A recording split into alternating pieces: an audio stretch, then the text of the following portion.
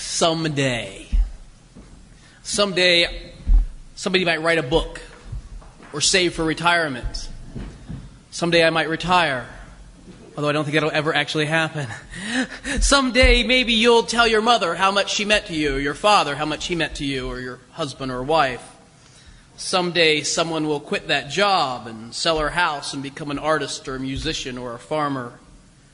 Someday somebody might study their family's genealogy, or take piano lessons or cooking lessons, or learn to play a guitar. Someday someone might read the Bible all the way through, not getting bogged down in all those genealogies and numbers or those esoteric writings in Ezekiel, all the way through, start to finish. Someday you might learn to ride a motorcycle, something I'd like to see. Maybe I might paraglide, something that's not likely to happen. Or maybe someday you might skydive. Someday. October 13th, 2011, Mr. Richard Byerly of Walla Walla, Washington, together with his two grandchildren, Annie, 29, and Bren, 24, took a 6-day trek and climbed Mount Kilimanjaro. At 84 years old, he was the oldest person ever to climb the mountain. Mount Kilimanjaro is 19,340 feet to the summit. He eclipsed the previous record that was set by George Solt, who was 82 years old, 289 days. Reports are that Mr. Byerly didn't suffer any altitude sickness. He just sat at the top and said, "My hands were a little bit cold when I got there, but other than that, no problem." It's not the only mountain he's climbed. Mr. Byerly's also climbed Mount Whitney in California, Mount Rainier in Washington. His wife, Beth, had climbed Kilimanjaro 30 years before, and he said, "I thought it was about time I caught up." And so he did. Someday might be today or tomorrow. I wonder if you could imagine what it would be like that you had scheduled yourself to climb Kilimanjaro. You're going to fly to East Africa. You're going to stay in a hotel. You're going to get up in the morning. You're going to get on a bus and you're going to ride, way off into wherever it is, up in northern Kenya, near Tanzania.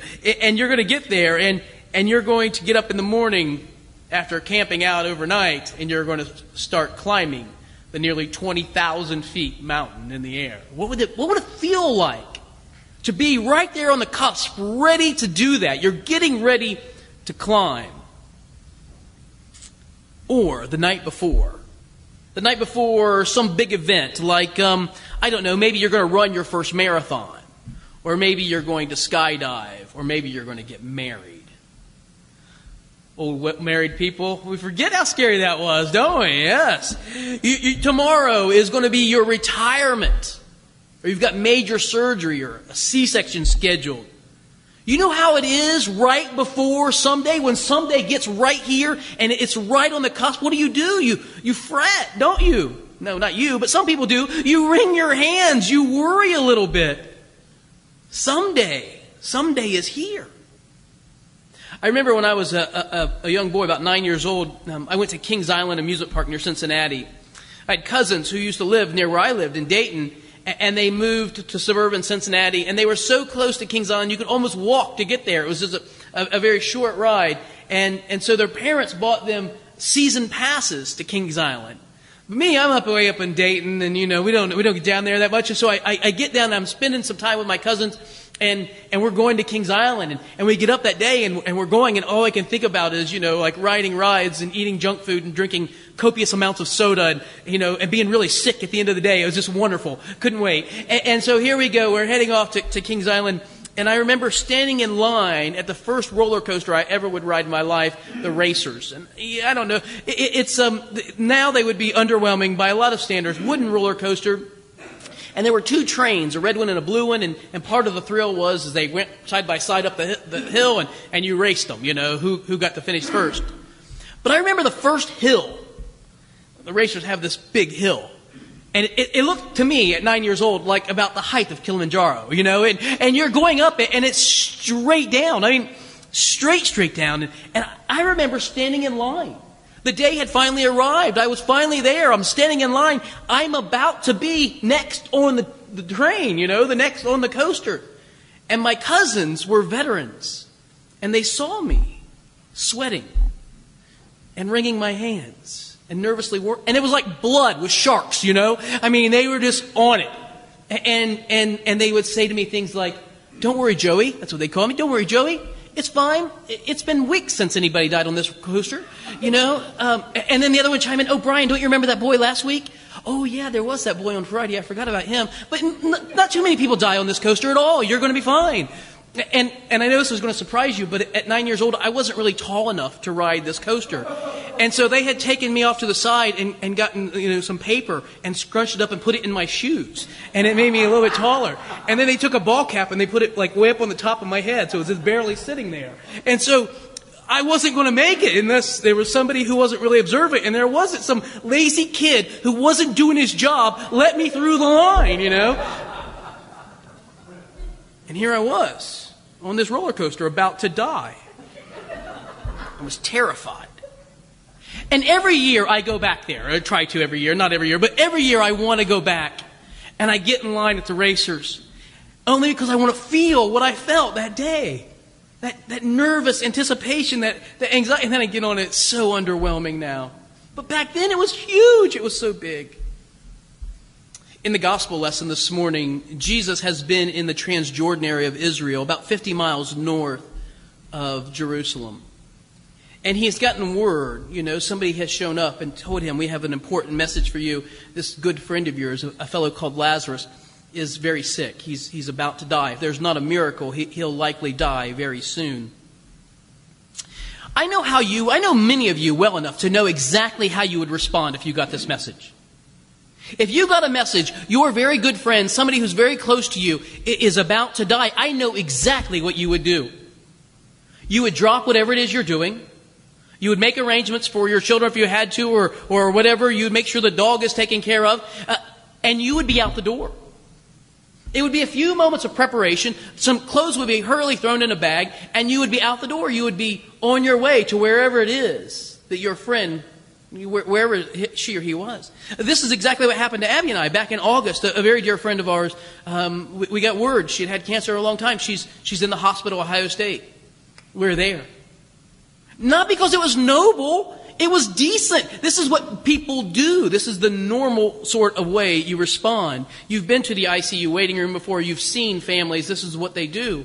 They huddle around one another. Jesus is in the Transjordan area. He receives this message. The one that you're very close to, your good friend Lazarus, is about to die. And he stays, John says, 2 days longer in the place where he was. That's not the right protocol. Not at all. But that's exactly what he does. And when at last he does arrive, what happens? The two sisters come up. And they say to him the exact same lines. They come up independently, first Martha, then later Mary. And they come up, and when they get to Jesus, they say to him, "If only you had been here, our brother would not have died." Later on, "If only you had been here," verbatim, "our brother would not have died." Their friends are less subtle, aren't they? You heard what their friends said. "Could not this one who have opened the eyes of the blind have prevented this man from dying?" It's a rhetorical question, right? Yes, they could have. Yes, he could have prevented this man from dying. Where were you? We gave you plenty of notice, and still you didn't arrive. Can you imagine the scene as Jesus walks up? As he's walking up to these friends' house, this home that he had been to many, many times, and there are people inside and out. Mary and Martha, their puffy red eyes, crying and crying. Their friends all hanging around, wailing and crying. Jesus walks up. Poor Lazarus has just died. The funeral's already happened. He's already been laid to rest. And here he is, late to the scene. I know what we all know about Jesus. We say it every week in our creed, right? Second person of the Trinity. God of God, light of light, very God of very God. We know who Jesus is. To Mary and Martha and Lazarus, that's not who Jesus was. They knew he was special. They knew that there was something about him that was unlike anyone else that they had ever met or known in their life. He was a healer. He had power from God. He was an amazing and unique individual. Even among his closest disciples, though, they don't think of him in the way that we understand now. Peter seems to have caught something, that Jesus is something special. But even they don't understand who Jesus is. To Mary and Martha and Lazarus, Jesus was their very good friend. Someone I imagine they shared lots of meals with. Stayed up late at night, talking and laughing. Drinking wine if they could afford it. It's in there, John chapter 2. He turns water into wine. It happens. So the long night, these are friends. They're close. And here Jesus shows up late. Imagine you have a friend who is a brain surgeon. I don't know, internal medicine of some sort, is a special type of surgeon. And someone very close to you, this is a really good friend, someone has a brain tumor or a need or something like that, you would call your friend, wouldn't you? Hello. And what would your friend do? She or he they'd be right there, offer what they could. And Jesus arrives late. Too late. Everyone knows that they're going to die. We never want to think about it. We put it off. We push that to the back of our mind. We all know it. Whether you're 9 or 90, though, when you do go, it will be too soon for those who love you. They will grieve. It will be painful. Jesus shows up, and his friend Lazarus is dead, and he died yesterday. Well, actually last week. He gets there too late. But here's an interesting thing. Jesus goes to the place where Lazarus is dead, and John says, and Jesus wept. You know that in the King James, it's the shortest verse in the whole Bible, just 2 words, really 3 words in Greek, but just about 19 letters. Jesus burst into tears. He began to sob, like you do when someone you love passes away. He stands there and he sobs. He's deeply distressed. Twice, John says, he's deeply troubled in spirit at the loss of his friend. But of course, you read the rest of the story. You didn't fall asleep halfway through the reading of it. You know the rest of it, don't you? You heard Sarah read it just a minute ago. And he says, roll away the stone. Oh, no. Are you mad? Have you completely lost your mind? No, he's been dead 4 days. The odor will be ghastly. No. Roll away the stone. And they do. And Jesus cries out in a loud voice, Lazarus, come forth. And come forth he does. The man who was dead is alive, wrapped in grave clothes. And Jesus says, remove the grave clothes and set him free. This, if you were paying attention, is the 7th sign in John's Gospel. 7's a big number to ancient Jews. This is the 7th sign. The first sign, Jesus turns water into wine. The last sign, he raises Lazarus from the dead. In between, he heals a child. He restores sight to a couple of blind people. He walks on the water. You have these 7 signs, and this is the 7th sign. It's the climactical sign.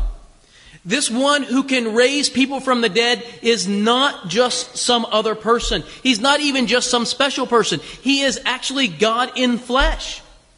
And John says he writes these things to us so that we might believe, and that by believing we might have life in Jesus' name.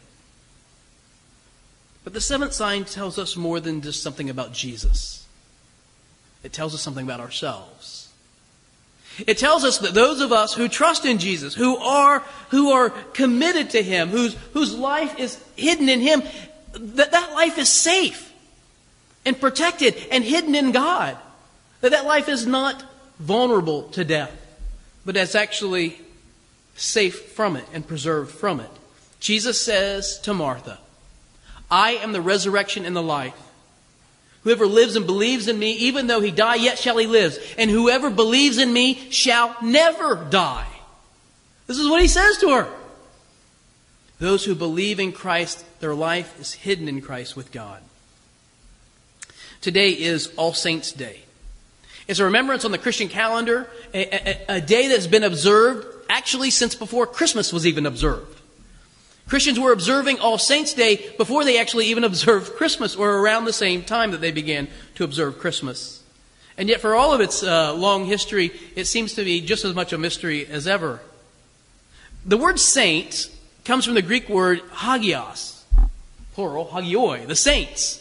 The saints were even referred to in Old Testament even before that.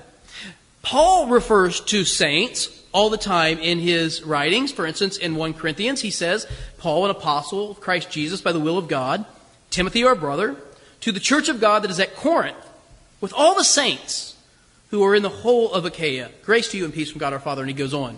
Later in Colossians, Paul, an apostle of Christ Jesus by the will of God, and Timothy, our brother, to the saints and faithful brothers in Colossae. So Paul refers to saints not just as those who have passed on, but as those who are alive, recipients of his letters. He refers to us over and over again that we are called to be saints, to be holy people. Just as an aside here, we do remember, and we should remember, that saints are for once alive, always alive. That the saints are who are alive, are in the presence of God. Someone asked me just this week about the intercession of the saints. You know, a practice of, shall we have saints pray for us? And my answer is, it certainly wouldn't hurt. You know, that there is a great mystery to prayer. And if I would pick up the phone and call somebody and say, hey, will you pray for me? As I certainly would. As you certainly would. Why would we not think that there are other people who could pray for us as well? But for those who are alive, who are called to be saints, there's a realization that saint doesn't mean just somebody who passes on, who's gone, or somebody who's been recognized as a special person. But saints are those whose lives have been set apart for God. Holy is a modifier for person. Holy persons are saints. We know about holy things, holy buildings, holy days, but also holy people. Some of you know that this building here that we are sitting in right now used to be a physician's office. It was a place where people came and visited their doctor, and their doctor prescribed medicines and treatments to make them well. And then there was a flood. And then the doctor said, we think we're moving on. And they left the building. And so there were a group of Christians here in Hudson who said, we need a place to make into a church. And they bought the building and they reconstructed it. And they called a bishop, and it was consecrated and set apart as a holy place. What was a common space had now become a holy, sacred space. We do this with communionware, right? We need a cup and a plate for communion. I'll be honest with you, any cup or plate will do. As long as we had a plate to hold the host and a cup to hold the wine, we could have communion. But we know that this is a sacred meal. And we set apart sacred vessels for this sacred meal. A holy cup, a holy plate. The people whose lives have been changed by Christ are not changed in any way other than the fact that they are still human beings. But their lives have now been consecrated to God. Their function is different. But we know there's one other thing about holy people. If we have a holy building or a holy vessel, it can't do anything to change its substance. It just remains what it is. Unless somebody were to come in and do something. You could profane a holy thing, but the holy thing can't profane itself. So if someone came in, vandals, and spray painted the walls, God forbid, or tarnished the holy vessels, then they would be, in our understanding, they would be tarnished in a way, but they didn't do it to themselves. People are different. We have moral agency. We can act in ways that are unholy, even though we ourselves are called to be holy. Even though we ourselves have been baptized and set apart and consecrated and made holy, we can behave in ways that are not holy. We can take what is morally pure and make it less pure. But at the same time, we do not confuse our actions with God's actions. What He sets aside, what He makes holy, is indeed holy. There's a story of a young man on a winter's day. He comes to a great rabbi, and he says to the rabbi, I want to be a rabbi. And the rabbi is standing at the window, and he hears the young boy, and the young boy goes on to wax quite eloquently about his piety and his learning. And the young man says to the rabbi, you see, Rabbi, I go around dressed in white every day as the ancient sages do. I drink no alcoholic beverages. Only water passes my lips. I wear nails inside my shoes to mortify my flesh, so as I walk I'm in pain. And even in the coldest weather, I'll lie naked in the snow. Every day I have the synagogue sexton give me 40 lashes to further mortify my flesh and to fulfill my penance. And as a young man is talking, a white horse is led into the courtyard, and as a horse does, it walks over to the trough and begins to drink, and then, as you know, horses do, it kind of fell down in the snow and started rolling around on its back. And the rabbi says, you see that animal over there, dressed thoroughly in white, drinks nothing but water, has nails in its shoes, mortifies its flesh, rolling around in the snow. And I assure you, every day it gets 40 lashes from its rider. Is that a saint or is that a horse? You see, we are made saints by the work of God. The grace of God calls us to be saints. And as we live out that grace, we live out our calling. We receive it and we give it. And saints aren't made someday. They're made today. In the name of the Father, and the Son, and the Holy Spirit.